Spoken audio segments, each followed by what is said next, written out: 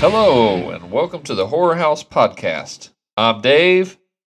I am Chris, and this week in the Horror House, we're talking about a little 1989 movie called Society. Maybe you've heard of it. Following. This is one of those cult following movies. Like, some people have never heard of it, and some people like worship at the altar of this movie. I can't. We'll get into it after the ad. You know, everybody knows how the Horror House goes, but I don't know when I first saw this. It just kind of happened, and then there existed. Weird. But we're going to get into that. I had never watched it, but I've seen the clips and the images and some of that iconic imagery. So it didn't come as a surprise to me. And it wasn't completely out of left field. Yeah, and yet I still it's still that. So yeah. Interesting little movie here. It's got an interesting little production story or release story. Because you can see this as being labeled as 1989, and I think I saw somebody say, well, no, it's not really 1989, it's a 1992. It had a different European release. It never succeeded. Right. I mean, there's a lot to that. But before we get to all those goodies, if you've got something you want to say to us, maybe what are your thoughts on Society? Yeah, or maybe, what's your thoughts on Society the movie? What's your thoughts on Society? Maybe you just need a friend. Maybe we all just need a friend who will put a blow up doll in our Jeep. But if you need a friend, or if you need an enemy, or you just want to, blow off some steam, hit us up. Send us a Twitter at Sweetness1 with 6 E's and that sweet, or at Horror House 2. You can email us horrorhousepodcast@gmail.com or hit us up on the Facebook page at Horror House. You could even leave us a voicemail if you go to anchor.fm/Horror House, and then we can hear your voice telling us whatever it is you want to tell us. If you do that, please let us know if it's okay to play your voice on the air. Maybe we'll make you a big-time star. And rate us on wherever you're listening. If they allow ratings, give us a rating. Give us one of them old ratings. Spotify, Apple Podcasts. And finally, spread the word. Load Horror House up on your phone, your tablet, your smart TV. Load it up on that. Throw it at your friend. Xbox Series X Series. Yeah. PlayStation 5. Maybe you're a hot tech guy and you got the PlayStation 7 already. Just load it up. And whatever you got, get it out there. Get us out there. With that said, Dave, what have you been watching since last we've spoken? So, we talked about this, I think it was in the heart of season 2.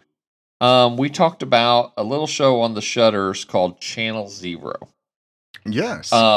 Yes. We had given up on the second season. It just never Which really. Which one was the second one? Was that the haunted house, and then she comes out. Oh, yeah. Maybe we just didn't give enough time. It just never really kind of took off for us. So we've actually gone back and we are watching season 3, which is the Peaches Meets episodes, or the Staircase, or what the Rutger Hauer season. Which at the end of the first episode, when Rutger Hauer made his appearance, spoiler alert for something that's I don't know how old.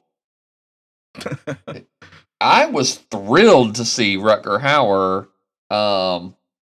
Because Rutger Hauer's a national treasure. The Blade Runners, man. Talk about a fan base. That movie. Anyways, I've not watched that season yet. I think when I watched them on Shudder, they had only got to the end of season 2 and had yet to put the third one on there. Okay. But man, that first season though, top stuff. Some of that, really liked it. Yeah, the first season was really good. That's the one with the creepy TV show with the Pirate Cove or whatever they Yeah. call it, Adventure Cove or Yep. some shit. Yeah, that one was really good. I'm digging season 3 a whole lot. So I'll check that out. yeah. Also, one night after Stella had rolled over, you told me that a little secret about your wife might be having a little vertigo. Oh. I might have watched 1960s Psycho by Alfred Hitchcock, who Ah. also directed Vertigo. Um, yeah, well, I admittedly I fell asleep, but the Shame. I don't Shame. know what a pussy. But the start of it really it's been a long time since I'd watched it. And I don't think enough kind of credit is given to one, the tonal shift, which we'll talk about tonight as well, because Mhm. it starts out at kind of a crime caper. You know, she makes the theft. Is she going to get away? There is some you get these very outdated sexist stereotypes. I mean, the thing was made in 1960, but Right, also right. you see how forward thinking this was, that the woman would be so bold, she'd make the move to get the money, take the money and run. I mean, you know, there's a lot of groundwork here for that really pushed the envelope of how a female character could be written. Um, Big week. I also watched Hellboy, the 2019 version. Um, I and love part of that. The when all the monsters are out is mhm. one of my favorite things in movies. I don't care what anybody says. That's like hell unleashed in like the coolest way. I fucking loved it. I I loved that. I loved the part when he was fighting the giants. I mean, it was very tongue in cheek, Mhm. and but I just loved it. It reminded me of there's a nostalgia ish feel to that. But I liked it. I I don't think in totalitarian in total. I don't think in total the movie is as good as the original Hellboys Right. movies, I agree. but there's plenty to work with here. I thought it was a perfectly viable movie. I liked it. I I'm a big fan of the comics. When me and you were in our Hmm. comic go into getting days, I was always getting the trade paperback, like the collections. And damn, I would love a Hellboy series. Hmm. But that's a discussion for another time. We may have to come back and do an episode just on Hellboy. That would be rad. Yeah, I got into the Hellboy comics back in the day through Lobo. So when Lobo first come Right. out, man, Lobo was my boy. That was some funny shit. And he had some crossover with Hellboy, so that's how I kind of got into the Hellboy stories. But you know, an excellent story. Some pretty decent movies. Um, we're a little bit late getting started tonight than I wanted, and partly because we watched Moon Knight episode 2 tonight. Ah, Um, right on. but we had to watch it tonight, Chris. You have to understand. Mm. Oh, I understand. Forgive me. We had to watch it tonight because I didn't get home in time to watch it last night. Because we I went to the movie understand. theaters to watch Morbius. Um, So, yeah, how you feeling after Morbius? Is we'll get to Moon Knight in a second. How'd you feel about Morbius? it's a perfectly good horror superhero movie, and that we still don't. Brightburn is still the best superhero horror that we have. Right. The New Mutants, didn't quite land. This was better than New Mutants. I felt like it was more accessible. It landed better. Mm-hmm. You can really tell it's in association with Marvel films. It's not a Marvel movie, it's a Sony movie. And Right. you really tell I don't know who is digging deep into the earth to mine the attitude and the humor that goes into an MCU movie. But there's just a pizzazz, there's just a relatability, and there's just it's not Marvel movies are not slapstick at all. I mean, shit, Mm-hmm. I don't cry at slapstick movies like I cried at the start of fucking Endgame. If not if I cried at the start of Endgame, it would have been totally justified. So I'm saying, fuck I you, mean, anyone who says different. yeah, But it's a whole. I mean, that's how life is, though. Like everybody. I mean, we always are trying to make each other laugh in some kind of a way, or be lighthearted, and right, and then it's punctuated with those kind of moments that are, either super poignant. sad or Yeah. the yeah, and then, I mean, I think that makes sense. So, and I'm not saying Morbius didn't have any humor, but it lacks something that the MCU movies have bottled up. I don't know if Mhm. Feige made a deal with the devil or what, but it lacked something that the MCU specific movies have. Now, going forward, So, Jared Leto did a good job. I know that was going to be your next question. I feel like he sure. he was a shit Joker, and I I've don't still yet to care. watch that. Yeah, No I mean, interest. No interest. it was decent. That was a decent movie. The first Suicide Squad. I don't know. One of them has the, and one of them, yeah, whatever. I'm not jacking off over the title. The Jared Leto Suicide Squad. Don't watch it for the Joker parts because it's fucking not a good Joker. Hmm. But this he did good. He did good. He pulled off the serious well. He pulled off the superhero transformation, I thought, well. There are some things about it that are visually stunning. There are some CGA that is just. I think we've talked about CG several times, and if it's just not nailed, it Yeah. just kind of stands out. If you don't Right. fucking nail it, there's some cool visuals where They've delayed this there's 2 years. They have no excuse at this point for yeah, bad CG. there's some visuals that are really cool, like there's action and then it pauses and does the slow mo and then goes straight back into the action, then pause to the slow mo, and Hmm. some of the shots, some of the things they do are fucking beautiful.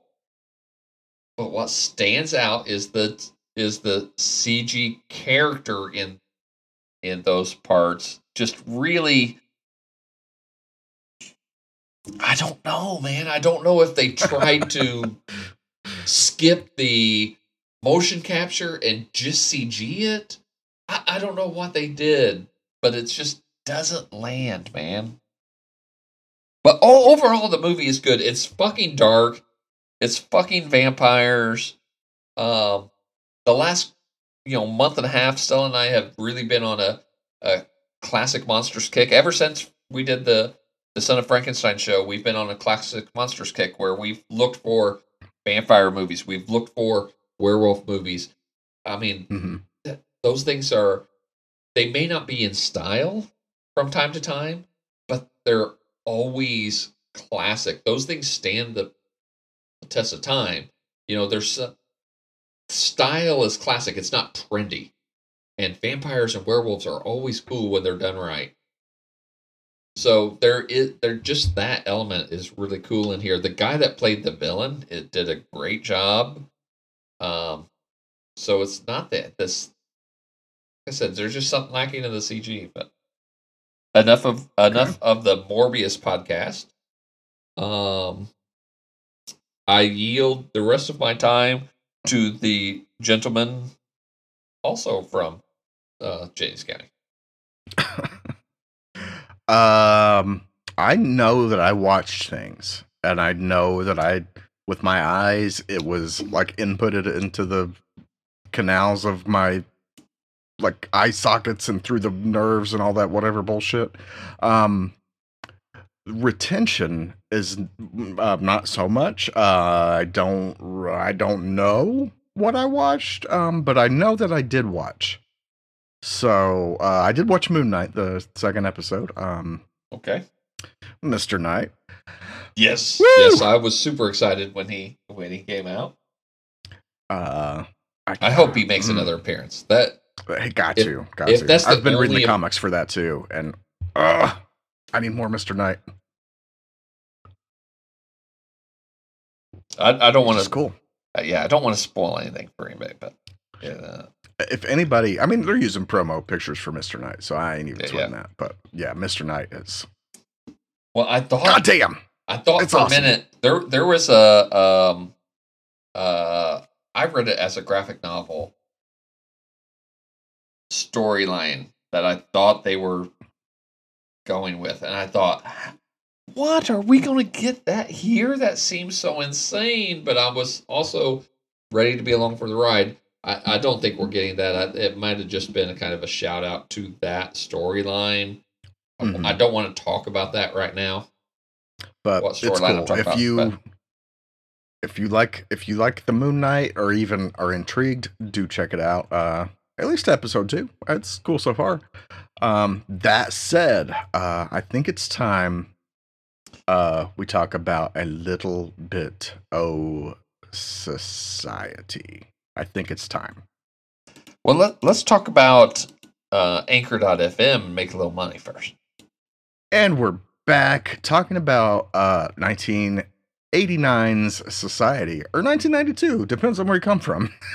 Yeah, I was confused at first. I kept seeing like both dates kick around. So Yeah, it's not that doesn't seem to be so much a thing now with I guess everything, the internet and the digital, all that. These staggered releases don't really seem to be a thing that exists this day and age, or never notice it when it is. But like looking back at a lot of these horror movies, that was a pretty common thing. mhm. I don't know why, but I mean, it's just maybe it was like to try to correct the course from like this release to that release. They're like, oh, we'll just kind of market a little bit different to this other country, and then we can rake in the money or something. I would love to know if anybody has some insight on that. Maybe that's the Let, predecessor for what we have now, where like, oh, we're going to the version we release in China, we have to leave this out, and the version we're right. going to release in Europe, we're going to leave this out. So Yeah. So let's talk about some society, which this was your pick, Dave. What let's just first let's go down I guess there's no nostalgia road for this one because it's kind of fairly new to both of us really because I've watched it in the last 5-ish years was when it first came up to me, but certain imagery I did see mhm. before and never really knew what it was from until this came about and I finally watched the movie and wow, it's a little bit of a wow.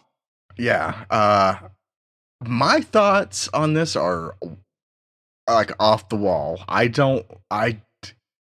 I'm just confused and we're just going to have to talk this bitch out. So So I talked just a second ago. I briefly made mention of the tonal shift that occurs in Psycho, where you have this kind of caper movie. The is she gonna get away with the theft? Are the police after her?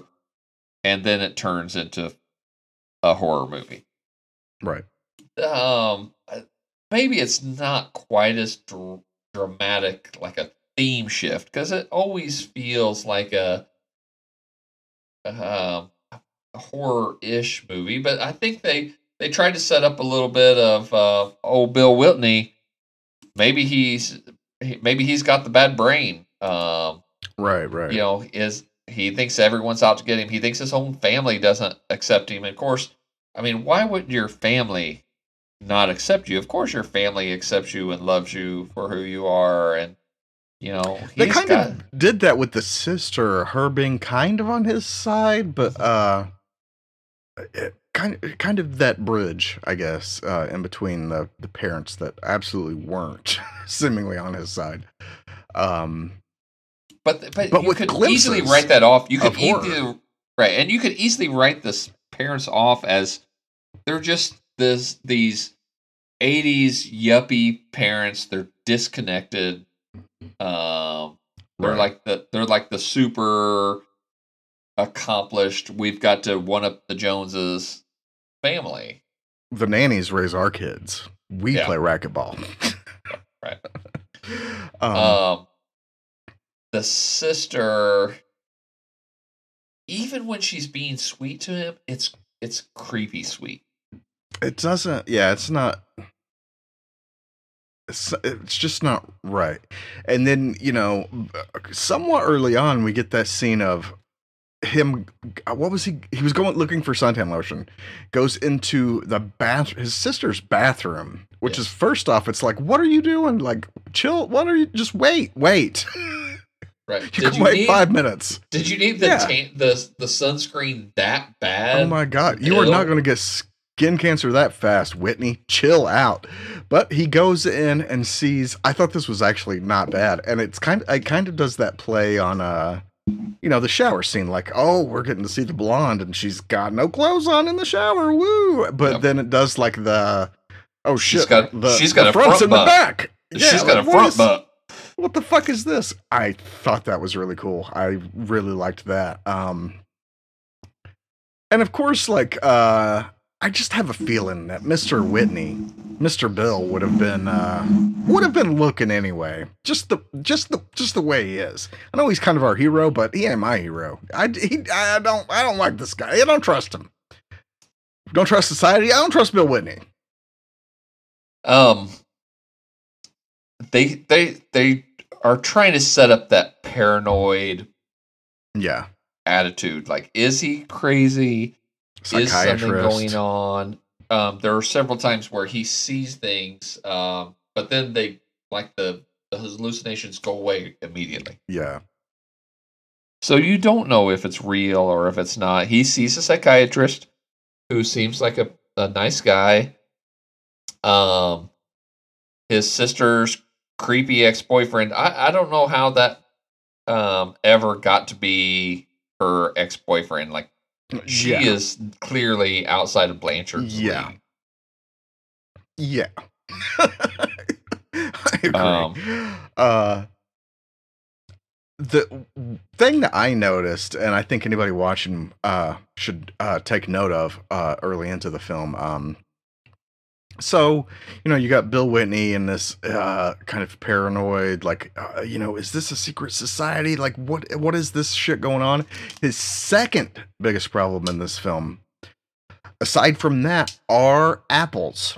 More specifically, finishing an apple.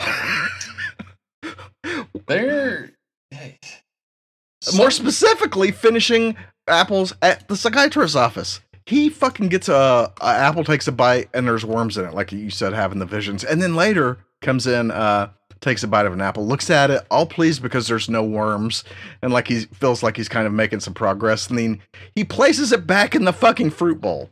Yep. Bill Whitney is beyond a double dipper. I am appalled. Could you imagine the next patient comes in and grabs that apple?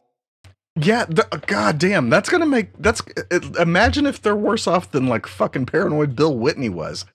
That's gonna, I mean, maybe the psychiatrist is doing this on purpose to get some repeat business, maybe. Do you think there's an alternative ending out there where at the end it was all just, it was all in his mind, and you find out like the psychiatrist is finally like, Bill, you suffer from fructophobia, which is the fear of fruit. And we're going to give you some medication. You'll be fine. Raise him a prescription, and Bill lives a long, fruitful life, and everybody moves on their way. You know what? Much less interesting movie. But more able to be shown on network television in the day. So, Yep. maybe. So, speaking of Bill Whitney, who's played by Bill Warlock, who is the son of Dick Warlock And of Michael Myers fame. Yeah, and Bill actually was in Halloween 2. Yep.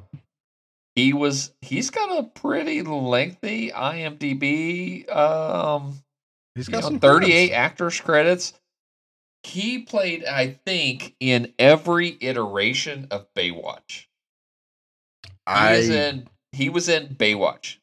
He was in Baywatch Nights. He was in the TV movie Baywatch Hawaiian Wedding. So the only thing I remember from Baywatch is what probably most people remember, and David Hasselblad. Don't hassle the Hoff. Yeah, that dude. So maybe Mr. Bill Warlock was off in the background or something. When you're competing with, breasts and then Hasselhoff breasts, you're gonna take a back seat. My thing with Bill Warlock is, and I think I told you this already, but if he had been a rapper back in the day, he absolutely should have used the name Lil Stamos. I will stand by this. If he ever decides to make a comeback and as a rapper, use that name. Lil Stamos. I got a square chin. It's got a dimple. My house ain't full, bitch. I got room for... I don't know. I ain't no rapper, but yeah. My eyes are deep. Why don't you jump in? And I mean, can we talk about the line, or do you want to wait for a minute? Well, have at it. This is up there for me in best worst movie lines, and it's "fuck you, butthead." Yep. I'm sorry. It's amazing.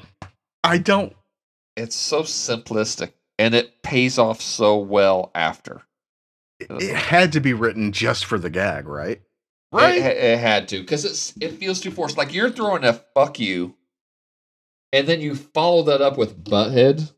Yeah, it's so like hard R to G real quick. It's jarring in the structure of it. Like, fuck you, butthead. And he says it with such conviction too. It's more emotion that he puts in at the end of the movie. So I mean, I'll give him credit for that. Right. I love the line, but at the same time, I'm just like, there had to be another way. Fuck you, asshole. Why not that?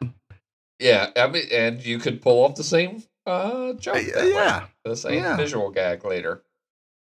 A side note on old Bill Warlock's career, he also has stunt double credits in one episode of Mork and Mindy, which is not like most people don't think of Mork and Mindy as being a stunt heavy show, but it's when you got to get back to freaking Orc or wherever, you got to get a stunt or two in there, I guess. So let's talk about. So Bill Whitney is running for president of the something or other student whatever. It's weird. Like there's not an adult in the high school apparently, because I've never seen. I went to a public high school. Not the biggest one in the world, but I was never in an assembly full of students that Just students. didn't have any adults somewhere around, and especially a debate running for like some kind of student council. Oh yeah, president or whatever they're running for.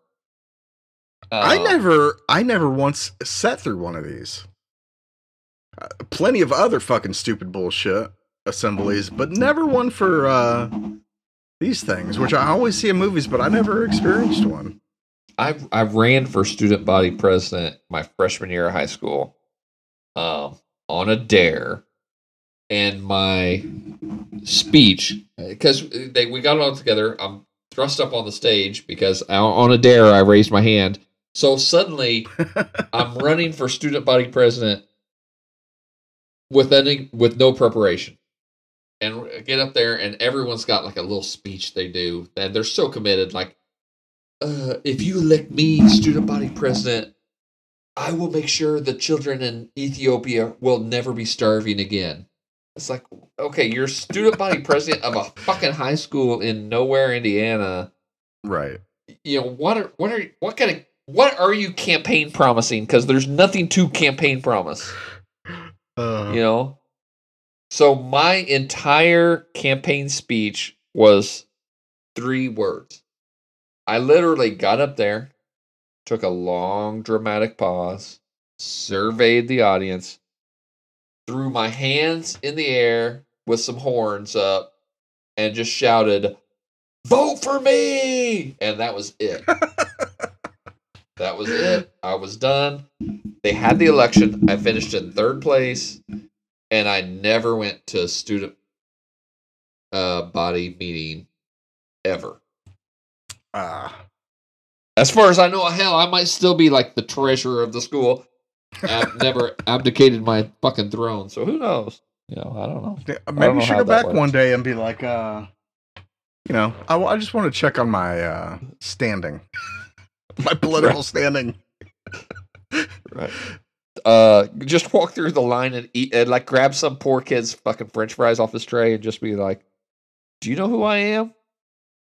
Do you know who I am, motherfucker?" So, yeah. You never know. It could work. You never know. Yeah. They'll be like, we have Dave making announcements today because he is a student body treasurer for the last. And, here he's here to do his job now. I should find out like somehow when they're having a student body council meeting, and just go to the school at that time. Just like go into the meeting, kick the doors open. And be like, I demand parlay as former treasurer. Oh man, that would be good shit. So secret societies, huh? Yeah. Things start to happen. Like there are things going around. The boyfriend, the sister's boyfriend, Blanchard. I just called his name and I forgot it that quick. David Blanchard. He tells him he's got a recording. I taped this. I bugged your sister her earring, and I got this recording.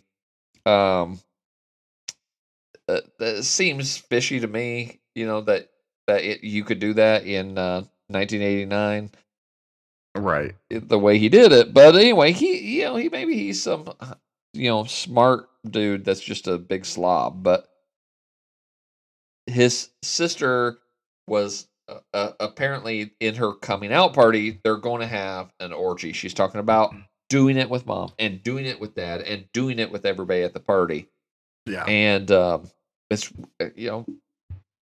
there's really not a whole lot of nudity in the movie. Some a butt shot in some underwear, a bra with her little perkies, but there's not a whole lot of blatant nudity, but there is a whole lot of sex talk and sexuality, and it's all on the creepy side.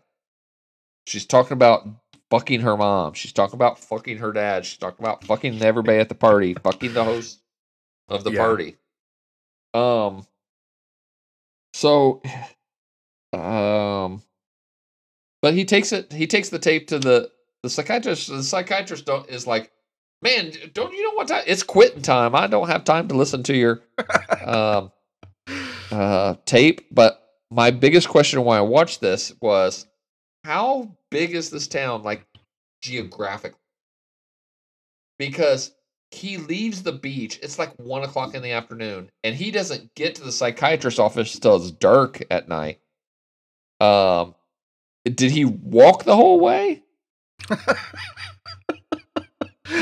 It just, yeah.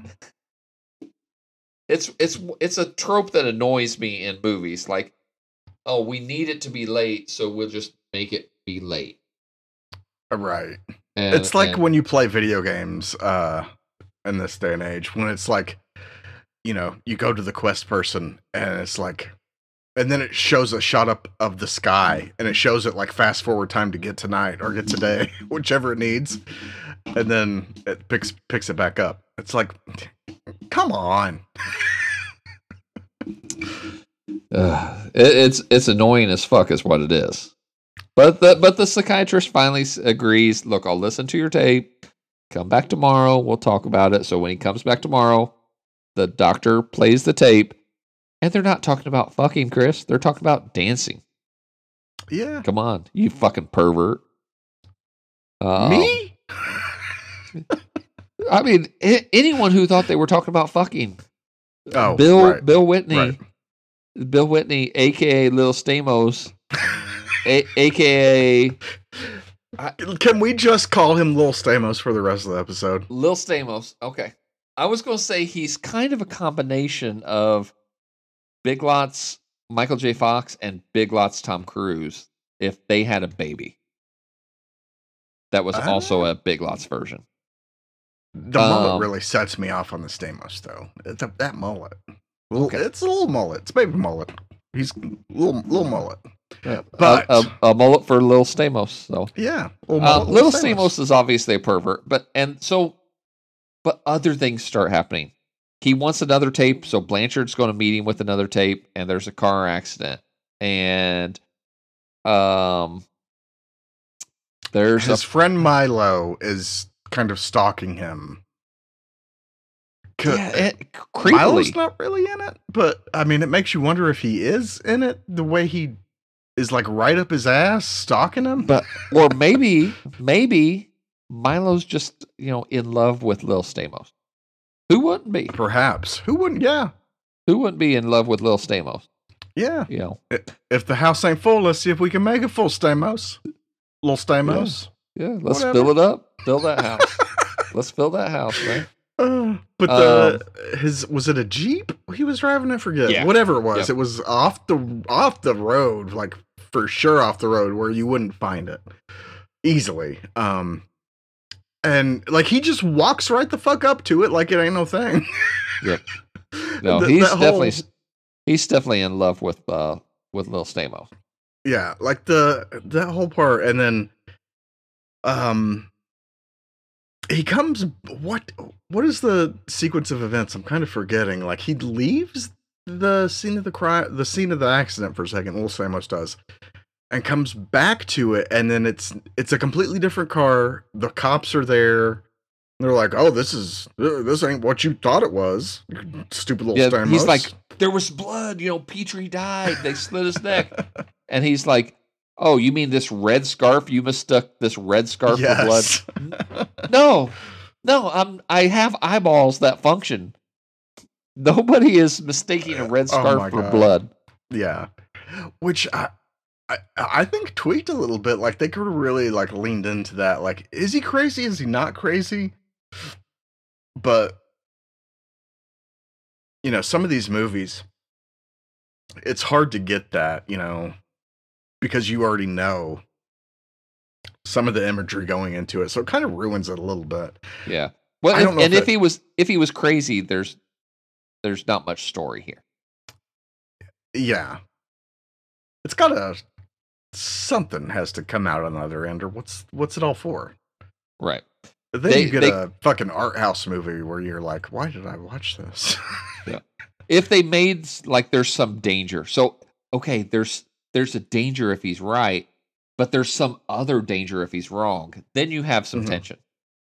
So Right. when there's no tension, there's no consequence if he's wrong except oh, he's embarrassed. Move on. Then there's no stakes to that side. So you know everything has to that it's got to be accurate. I do want to talk about the party scene where he first meets Clarissa. For one, Clarissa is one, and let me say, I'm allowed to say this because I'm a feminist. Clarissa is one hot slut. She wants a little bit of Lil Stamos. She wants to fill that house with Lil Stamos. As Get bad, at least as bad as Milo wants to fill it up. But they go to a party. She gets. I mean, she's like ready to get naked. She gets naked. She's got that weird contorted body again, like his sister had in the shower. Yeah. I didn't think it quite played as well. Like it was easy to miss if you didn't know, you know. I just didn't think it played as well because we've kind of seen that gag. I could have seen something else. What I would have shown to show like something's going on is while they're kissing and making out, maybe me an extra arm is in there somewhere or something like that instead of just the twisted torso. We already saw the twisted torso. You know, you can't fill the house twice with the same joke. That's called beating a dead bag of badgers, and we're past that. But that dickhead Ferguson comes in, and this is before the sexy time in it. Is it before the sexy time? I think so. Like he goes to talk to Slutty Girl, and Ferguson's like, "No, we're gonna show you, Whitney," and they throw him in the pool. Like, was Ferguson like the dude throwing the party? Was he that guy? I think it was his party. Yeah, I think it was his party. Was he? Oh, was he the one that Lil Stamos' girlfriend was like, "You need to get us invited to his party, or I'm gonna break up with you." That guy? Yeah, was that Ferguson? I think so. And what? Let's get to that for a second. So he goes up to Ferguson on the beach, and he's like, "Hey, you know of anything going on this weekend?" It killed me. I'm like, that's how you're going in. And Ferguson's like, "Nope, I don't know shit. I don't know nothing going on." He's like, "Oh man, well if you hear anything going on this weekend, just I guess would you let me know?" He's like, "I'll send you a telegram." I'm like, this is 89, not like fucking 1929. What are them's fighting words? Right. Little Stamos, get in there. What are you doing? If they really, because Ferguson did a pretty good job of being a dick. Yeah, he did. But why couldn't he just be like, in fact, I do know, Whitney, I'm having a fucking party and you're not coming. Yeah.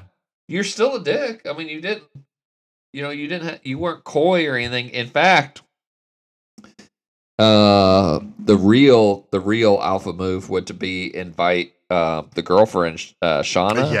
Yeah. Invite the girlfriend and not Lil Stamos. Be like, Lil Stamos, you can't come, but blonde boobies can.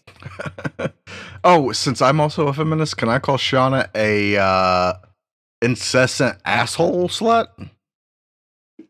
Yeah. Oh, she's so fucking whiny. Whiny, incessant whiny asshole slut. Yeah. So that's legal. I can say that. Yes. Only because we're feminists.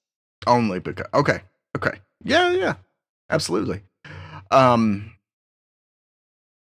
So we. What part do you want to talk about next? Like this.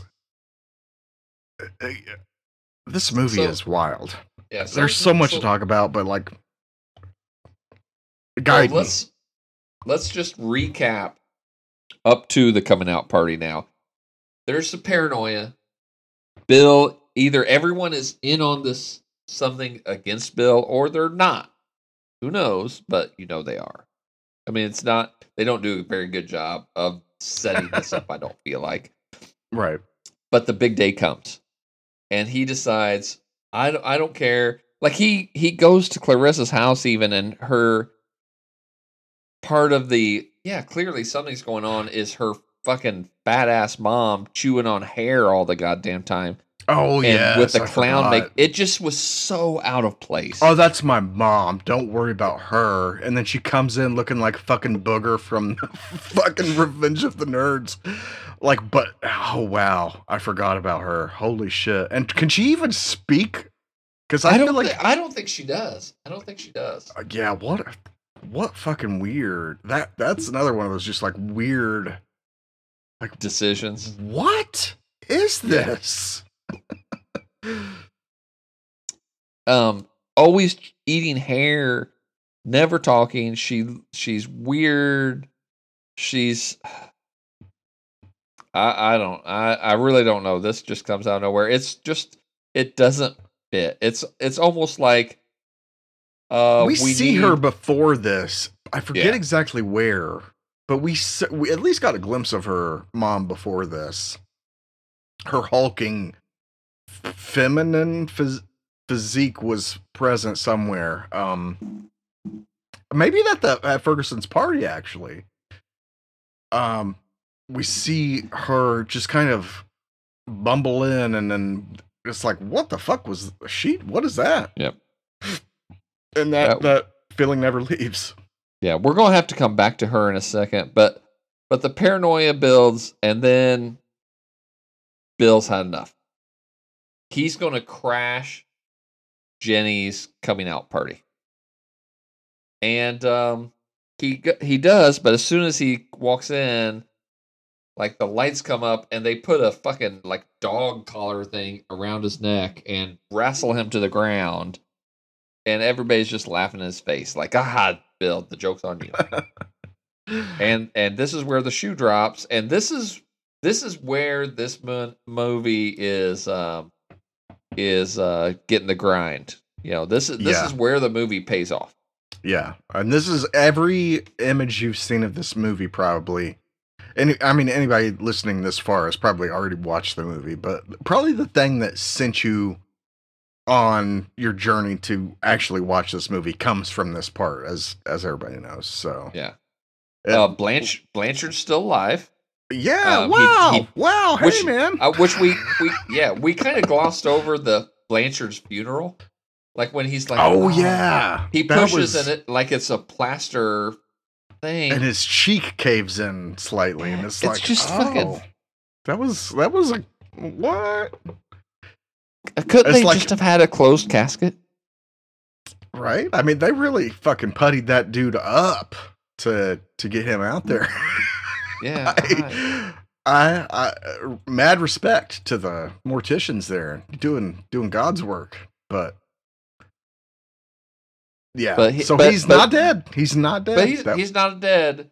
But they make an example of him, and you find out Bill has been adopted or taken in by his family. That's not really his family, and they just took him in to groom him for this day to be a sacrifice. So they show up first with Blanchard, and the judge and everybody in town. They start getting naked, and they start penetrating, as you do at a social gathering, and they start penetrating Blanchard. Yes. Not with penises, although not penises, and not just with fingers. Like they're digging their fingers into his belly, into his face. Not where there's orifices, but just wherever. Just wherever. And it's I think that's one of the most striking parts of the movie is them, whatever you call that, they're doing to him. The shunting. They called it shunting. That's right, shunting. What does that fucking mean, Dave? I don't know. I think that. They were like, what can we call this? I don't know.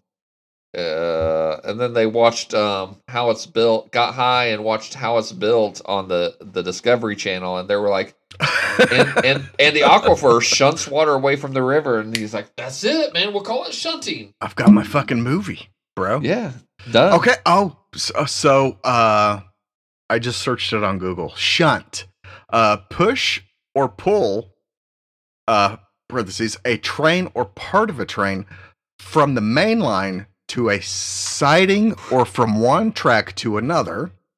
What the fuck does that have to do with anything? Push or shove someone or something. Direct or divert someone or something to a less important place or position. And then the second definition is provide an electrical current with a conductor joining 2 points of a current through which more or less of the current may be diverted. I don't know what the fuck I just said, Dave. But it's I think the one you talked about, the diversion to a lesser importance, something like that. Read that one again. That had to do with the push or pull. This was a direct or a divert someone or something to a less important place or position. Okay, so that part makes the most sense because I think clearly the society talks about, we're not aliens from another planet. Oh fuck! No, Dave. We've been here better. with you your whole life, but this is how they show. This is how they demonstrate their dominance over people is by, in Ferguson's words, sucking them off. We suck off the poor for generations. I have the definition, and it's a medical thing here that I didn't see. Oh, okay. In medicine, a shunt is a hole or small passage that moves or allows movement of fluid from one part of the body to another. And the term may describe either congenital or acquired shunts. Acquired shunts may be either biological or mechanical. So, there you go. Okay. Shunt. What a terrible word, though. I hate shunting. I never want to be involved in it. Please no shunting for this guy. Get the shotgun. We're going shunting. No bird shunt, please. No bird shunt at the shunting range. You will be banned. But yeah, just the reaching into bodies, but not pulling out to eat like zombies and shit, is bonkers. It's like weird. They meld with him and absorb his life force in some way. And the judge is the worst because he comes up and he fucking fist shunts Blanchard's fart box and reaches all the way up through his body and out his fucking mouth. Yeah. I'm gonna kick your ass so hard you're gonna smell the shit on my boot. He did, but with taken to a literal extreme. Yeah. Whitney gets loose. He witnesses all this, and then he gets loose. He runs upstairs, runs into a bedroom. I don't know where he thought he was going. He tried to get out the door, I guess, but then he gets upstairs, just happens to go into his parents' bedroom, where he earlier found his dad, his mom, and his sister in various stages of undress, giving each other massages, and getting ready for their own shunting adventures. Yes, they have now conjoined into one body. Yes, and we get the line. We get to come back to the line. We get the call back finally. Yes, his dad is imagine a fully grown man in doggy style position, and his face is where his butthole and taint should be. Yeah. And it's squeezed looking. It looks stretched and squeezed at the same time. Yeah. Oh yeah. It's terrible. Cronenberg would be proud of this. Yeah, he would. And everything we should say during the shunting and during this part, everything is I don't know how many gallons of KY jelly they use to pull these shots off, but everything is slimy and shiny. Dude. The actors in this part, and I don't know if this is true, but I don't know that it's not. As far as I know, they're still covered in KY jelly because it did not wash off yet. I I have no reason not to believe that. I'm yeah. Yeah. And Screaming Mad George, whose name comes up a lot in 80s makeup and stuff, was involved.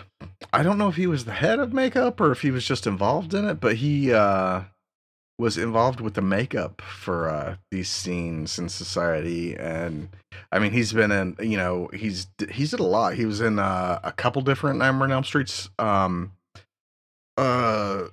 Bride of Reanimator, a couple Silent Nights. He's did his work, but he was in there. He was in the KY.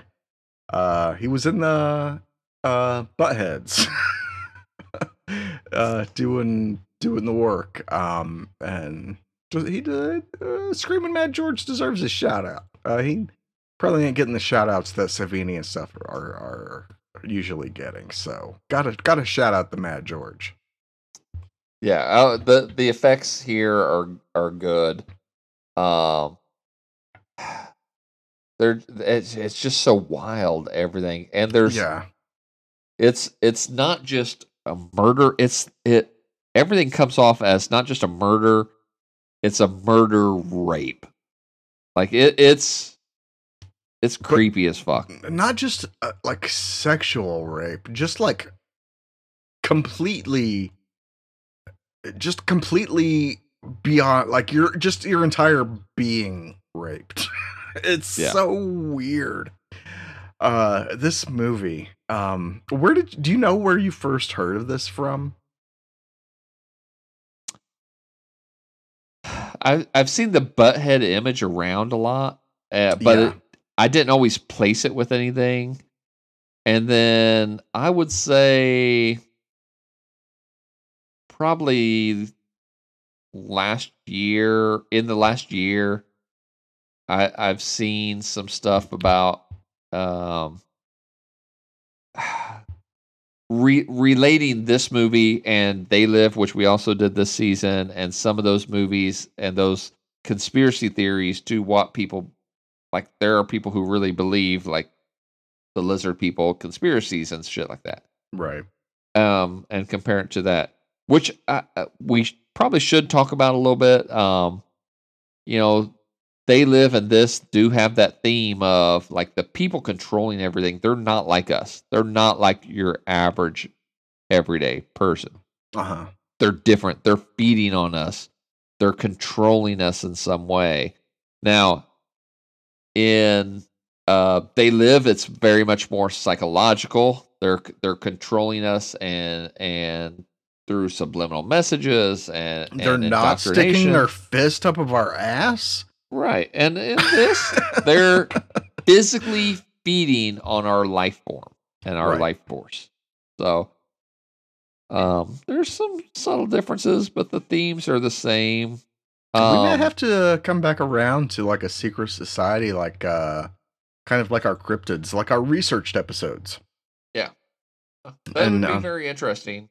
So yeah, us going down two different kind of paths and seeing where we meet would be cool. Let us know if that's something you would like us to hear in season 4, because we're don't know about if to you know wrap this bitch up. Yeah, season 3, one more episode, folks. Next week, we'll get to that. We'll get to that. We still got this movie to wrap up. Yeah. But so final thoughts. On Society. We didn't talk about the climax. Bill Whitney is beside himself. The slut girl is there, and Ferguson he's not a feminist. He says hurtful things, and it's not okay because he's not a feminist. And Bill Little Stamos is not having it. He may be a gangster, but he's a gangster who respects bitches. And so he's going to fight it out with Ferguson. He's seen these things they look like they're feeding on life force. They have something going on, and for a while, Whitney is getting his ass kicked. And the most confusing thing in the whole movie is Ferguson goes in for the kiss. I did not bad brain these words. If you have not seen this movie, Ferguson goes in for the kiss, and while he's getting the kiss, then he goes for the gut punch, like cheap shot. But Whitney stops him, and instead fist punch him, and he fists all the way up to his head and grabs his, and turns him fucking inside out. And my question is kind of a how did you do that? Yeah, I just don't understand. I don't understand. Maybe this could have been a efficiency of violence episode because I don't understand the creatures and power and their powers. This could actually be an interesting efficiency of violence episode. Maybe we may have to come back to this one because I do agree. Like, what do you fucking? Maybe you just throw in nades and hope for the best or something. I don't know. Flame or something like that. But or you can fist him and turn him inside out. So he fists Ferguson and turns him inside out, and then nobody wants to get in his way after that. And so him and Milo and Slut, or maybe Milo's the slut and Clarissa is not. I don't know. Either one could be the slut. They could both be sluts. They go get in the Jeep and they drive off to live happily ever after in polyamorous bliss. The Hollywood Hills. So yeah, there's a heavy element to the themes of this, the class warfare and stuff like that, and those things were big in the 80s because as much as some people look back fondly on the 80s, a lot of people don't. The 80s is where the decade when the unions lost a lot of their strength. When you had Reaganomics and the rise of trickle down economics, and which is bullshit. Trickle down economics does not work. But those themes are really important for what's going on in society now. There is a feeling of class warfare. What amazes me that is so different now than the 80s is how well, like, rich people, elites, have done to convince poor hillbillies that, that they shouldn't be made to pay their share of taxes or whatever. So, yeah. It's really a topsy-turvy. Like, the rich people are telling people, no, there's a whole class of people that are wanting to feed off of you, but it's not me, it's the other guys. I'm one of the good richies. So it's a really weird time. So these types of themes in movies really should be making a comeback now. So it just, yeah, I agree. They live this. Next season, we may have to do like a kind of like a secret society, kind of a researchy episode. We'll see where we land. If that's something that you're interested in, let us know. Dave, tell them where they can let us know one more time. You can let us know on the Tweetsters at Sweetness1 with 6 E's or at HorrorHouse2. You can email us horrorhousepodcast@gmail.com or go to the Horror House page on Facebook. You could leave us a voicemail. You just go to anchor.fm/horrorhouse And we get to hear your voice for a change. And please let us know if we can play your voice on the air. But if not, we could still give you a shout out.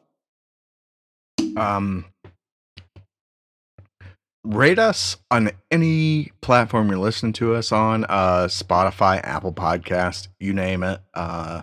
Give us one of them old ratings. And finally, load us up on the device of your choice and throw us at your friend.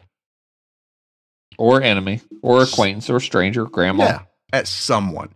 And just spread the Horror House word. The Horror House gospel, if you will. And yeah, now that that's out of the way, before we get to our overall ratings, Dave, one last thing that I wanted to bring up about Society is Mr. Brian Usna, who is no stranger to the Horror House podcast. We have talked about him a few good times. I think he was what was he on Dagon? Was he a producer or I think he was a producer on Dagon. Which was a season 2, or was he the director? I can't. I think remember. He was a producer. He was producer on Dagon. Okay. He directed Return of the Living Dead 3, Silent Night, Deadly Night 4. I thought 5 too, but maybe not. He was just a producer on 5. And let us not forget one of the strangest horror to pop culture pairings, maybe of all time, is Brian Usna and Stuart Gordon being writers for Honey, I Shrunk the Kids, which is still just crazy to me that they do Honey, I Shrunk the Kids. I think after. I mean, Stuart Gordon wasn't involved in Society, but Reanimator and all that stuff. I think Honey, I Shrunk the Kids was a year or maybe 2 after they did Society. So that's maybe after Society, they're like, you know what? We need a palate cleanser. Yeah, Brian was like, Stuart, man, let's just chill out for a second, can't we? Well, I mean, also, Reanimator. Bride of Reanimator, Warlock, Dolls, From Beyond. From Beyond, yes. If I could compare any movie to Society, I feel like it would be From Beyond. Like the style of makeup and just like that weird gruesomeness, without like gore, without the themes. The theme of From Beyond is much different. So the theme is different, but the visuals, the look is very much the same. He did the morphing and twisting and turning of flesh is Brian Usna. Yeah. Who's not worked in several years. I hope he's doing good. He's a horror icon as far as I'm concerned. We talked about Little Stamos being Dick Warlock's son. Brian's son is in the movie. He's credited as Jason, and I'm not sure, which one was Jason. So I didn't care enough to go back and look. Right. But he also was in Silent Night, Deadly Night 4, Silent Night, Deadly Night 5. Which clearly riding Daddy's coattails here. We may have to get to some of the Silent Night, Deadly Night sequels. Maybe this year. We'll see as the holidays roll back around. Yeah, or maybe we could just go back and revisit Silent Night, Deadly Night 2 and just focus on it. I quit. I quit. Jenny, I want to call out Jenny as there's something about this sitcom that seems to generate horror actors. Jenny doesn't have a whole lot of credits to her name, but she appeared in an episode of Head of the Class. Yes. Chud 2! Yep. So, also an episode of Growing Pains. So, I liked on IMDb her intro on IMDb for Patrice Jennings, known for Society, Okay, I agree. What I Like About You, 2002 film. So okay, that's a whole role in a film. Mm-hmm. And Beverly Hills 90210. I don't know how many episodes Beverly Hills 90210 had. She literally appeared in 2 episodes. One as the waitress and one as customer. So I don't think she's known for her role Right. in Beverly Hills 90210. She, I would say she is definitely more of a horror presence than those. Yes. Now I do Um, want to talk about Clarissa real quick though. I don't know okay. if you checked her out on IMDb. Real quick though, before we Um, leave head of the class, Howard Hessman or I'm not sure how to pronounce his name. The teacher in the first couple seasons just passed away end of January of this year. So rest in peace, sweet giving prince. a tip to the teacher of some of our horror casting people, fellows, ladies. Yeah, okay. Whatever you call it. Yeah, he provided us with some decent casting in some of these 80s 90s flicks. So Okay. I put it square on his shoulders. He did us a fine job. I am proud to have had him teach these people all about horror. I'm sure that's what it was mostly about. I'm sure that's what it was behind the scenes. Cheers to you, sir. Let's talk about what you were talking about. Good night, sweet prince. Yes. Clarissa Devin DeVasquez. I'm pretty sure spent some time as a Playboy model. Okay. She wrote and directed a documentary called Beyond the Centerfold. She starred in or played in House 2, one episode of Married with Children. I love the name of the episode, Her Cups Runneth Over. Society, but also Toxic Avenger 4, Citizen Toxie. And who could forget the classic pinups in bondage video from 2001? So, okay. And there you go. There you go.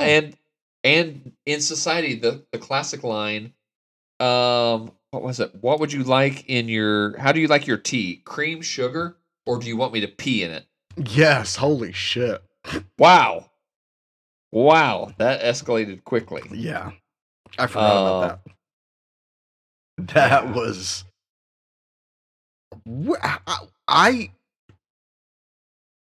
I have no words for that. I have no words. Yeah, no. It was a line that they hired a teenage girl to say. She's probably not a teenage girl. This movie, like all 80s movies, like every teenager is played by somebody in their 30s, except for Lil Stamos. Lil Stamos probably was in his 20s when he's, Yeah. But yeah. God bless Lil Stamos. Let's get to our overalls, Dave. If there's nothing left on your end to talk about for this, what is your overall rating and final thoughts for Society? So, this is a cult classic film. This is probably the true cult classic film. That gets thrown around a lot for like movies that became popular when they maybe weren't so popular when they first came out. That's a cult classic, but to me, more of a cult classic is that not everyone knows it. Writing that line. But the people who know it really right either really love it. Like there's a hardcore small group of hardcore fans. Like, yeah, I mean, I one time heard Back to the Future called the cult classic. How can it be a cult classic when everybody fucking loves it? That's not a cult classic. Yeah, every age group, right? Since then has There's no way. So this is truly a cult classic, though. I agree, and it leaves me scratching my head several times some of the just out of the blue shit decisions and the terrible Sophie's Choice. The terrible, is it real or is it not? They did a terrible job with that. Absolutely. But the payoff is really good. The themes are okay. And there's enough interesting things here. The visuals, the shower scene with the sister, it's creepy enough that he's in the shower, but the what he sees behind the smoked glasses is even creepier. Um, I would have liked something different done with Clarissa later, but being able to improve some things in hindsight do not mean the things that they did were not good. I am going to be. I feel like I'm being tough on a movie. It always hurts me to not like give everything a 10, but I've been better this year. Um, and I'm gonna rate it pretty solidly. I think this is a pretty decent movie still. It's it's got a lot of sex stuff in it, even if it's not outright nudity. Until the rape at the end, it was just full on disturbing. Shunting, Dave. Shunting. The shunting at the end, full on disturbing. But overall, it's a solid movie, and I'm going to give it a 7. Okay. Okay. For me, I think I echo a lot of what you say about this. I have to. I think my favorite part, probably with a lot of people that maybe are kind of new, like we are to this movie. The effects and the big scene are like the big things of this movie. So Screaming Mad George, KY Jelly, butts out of asses, butts becoming asses, hands in other parts of a body that they don't belong. All of that is just bananas.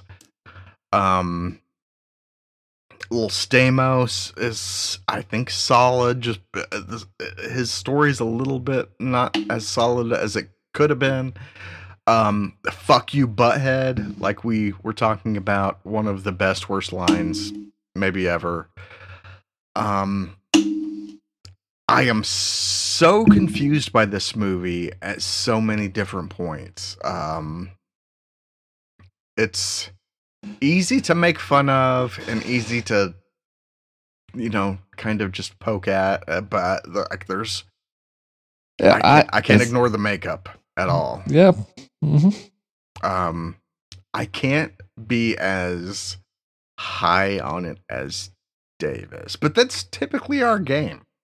I'm going to be a little bit below Dave. I'm going with a 5.5. Oh. Okay. The makeup really is what saves this movie for me. Screaming Mad George again deserves his props. But there's society. There's our ratings. Let us know your ratings. You've heard our socials twice. Dave, any last words for would you recommend this to somebody, assuming that they're over the age of 18? Okay. Are into shunting or no? Or considering shunting? I hope that if they've not watched this movie, I hope they don't know what shunting is. Fair. Good point.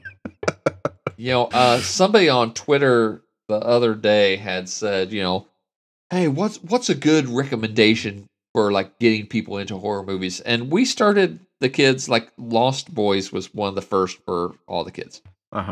Because it's accessible. There's Sexy Sax Man. You can't beat that. Sexy Sax Man still believe. It's it hits. Yeah.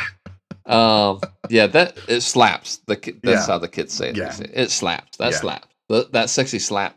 That knee sexy knocker? Sax slaps. Is that the phrase? Knee knocker? Or is that not? I don't know.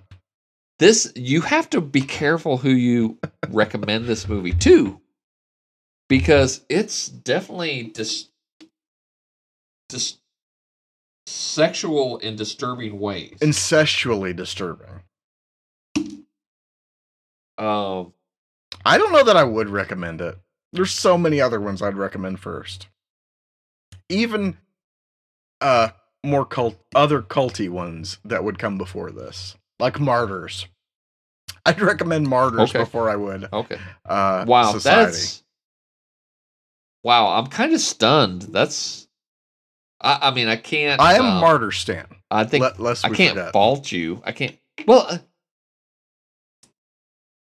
as disturbing as Martyrs is, it's impossible to overlook. Like, the shunting is not just an act of physical violence; it's an act of sexual violence. Right. And there's something to that is just, it's hard to reckon with. True. There is not a lot of that ever really in cinema. I mean, horror and beyond, like sexual violence is kind of still a big taboo. So in a way, I mean, it does have that going for it. It's something that you're not going to find hardly anywhere else unless you go like into the fucking shit. Into hardcore cinema. Not hardcore, but you know what I mean. Serbian film, Salo. Yeah, like the super disturbing, super out there. So I'd probably recommend that before. I'd probably recommend this Society before you get into a Serbian film and such. But what about you? Like, would you recommend this? So, like, what would you? What's something? What would be like your last line of defense before you were like, okay, now it's time for Society? Like, what is the last thing? I think Martyrs probably is about my line before something like Society. I think as disturbing as Martyrs was, I think it's more accessible than this. I feel like Baskin is more accessible than this. Who Baskin? I might have it to the right person, and I guess maybe I'm just the right person to this to see the humor and the absurdity of this. Oh yeah, But it's still disturbing in a very disturbing way. We didn't really touch on the like kind of absurdity of it, which I'm kind of regretting. But I mean, it certainly the makeup is, even though what it is, you know, the KY jelly and everything, it still is a little bit absurd. It's not hyper realistic. Yeah, thank fucking God. Right. The 2012 remake of this would have been fucking weird. I'm glad it didn't it never happened. I don't know that it ever was going to happen, but that would have been some weird shit. The 2012 Rob Zombie remake. Right. It's a redneck family that's just, he's just like, I just want to show incest for what it is, you know? And it's like, Rob, chill. A beautiful act. Yeah, chill the fuck out. We're still rolling in the fucking KY money after the 89 version. We don't need your bullshit. Any other final words for fucking Society? Just one last question. If they could have partnered with KY Jelly, do you think that there's any way to cut this so it could make, you know, cable TV, network TV? Probably cable. I mean, I don't see any way it could make network TV. Up All Night showed some shit. They never showed titties, but they showed, and I don't know that Up All Night could have done this movie. I mean, with the blurring, you know how they would, you know, blur parts of a scene.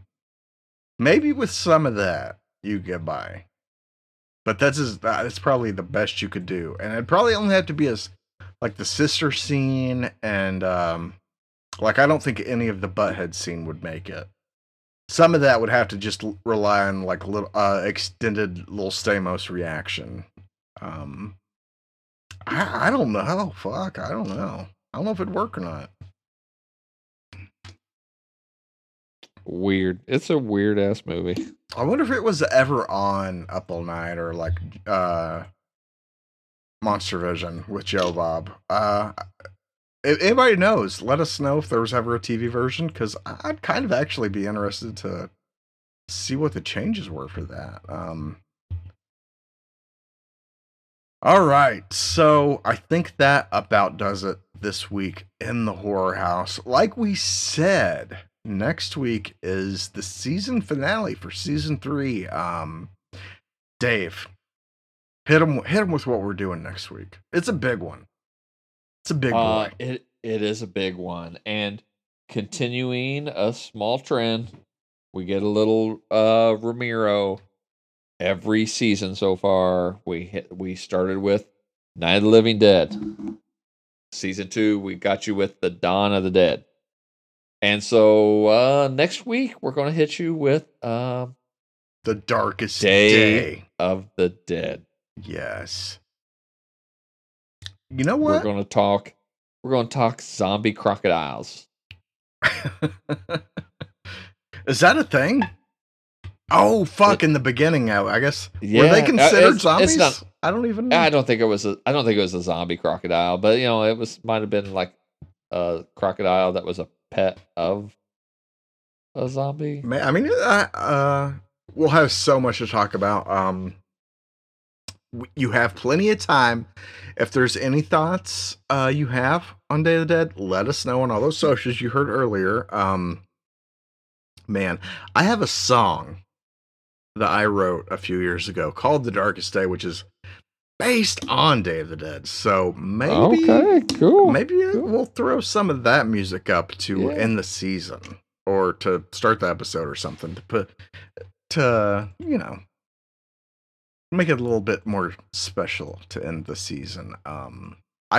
This is one of my favorites. I'm constantly struggling when it comes to Day versus Return of the Living Dead as to what's my favorite. I said at one point Return is my favorite. I'm doubling backwards. I'm like, but Day of the Dead is they're so different. It's hard you can't really compare them. And we've talked about how like your current mood makes a difference for like at this moment, what's your favorite? Yeah. So I have some nostalgia strings to pull on next week. So Dave, does Day of the Dead, before we're gone, does Day of the Dead hit any of your nostalgia strings? Yes. Oh, I have seen Day way more than I've seen Dawn. Same. And it's fantastic. I made Jackie watch. She only watched the intro with me, and it was really, she had walked into the room, and so the scene where with the calendar where all of a sudden the hands come out of the wall and try to jump scare her. So I made her watch that. Yeah. Disappointingly, that didn't entice her to stay and watch the rest of it. But in her defense, it was like 10 o'clock at night, and she was headed to bed already. So I just wanted her to stay up and be my scary movie buddy for the night. So a scary movie buddy makes all the difference sometimes, which is going to play into mine, because I'm going to have to relay my first time I watched this, which was with my good old buddy Larry, which I'm pretty sure I've mentioned Larry on the show before. But we'll get to that all next week. I cannot wait to talk about Day of the Dead. And with that said, Dave, final words. Send us out. The scary movies are great, and we're wrapping up season 3, but you can always, even when it wraps up next week, you can always go back and watch the old episodes. You can hit us up, give us a suggestion, because when we end the season, we're going to take some time and reflect on what we've done, and look forward to the future. And so this is the perfect time to be like, I think you ought to do an episode on The Adventures in Babysitting. And we will tell you to fuck off. We're not going to do Adventures of Babysitting on this podcast. But, I'll tell you to fuck off. But thank you for your suggestion. But if there is a horror movie you want to watch, let us know. Yeah. There we go. So stay tuned for next week. Day of the Dead, Romero, OG, one of the best. Can't wait to talk about it. We'll see you then. Same horror time, same horror channel. Later, mains, dudes, dudettes. Goodbye, people.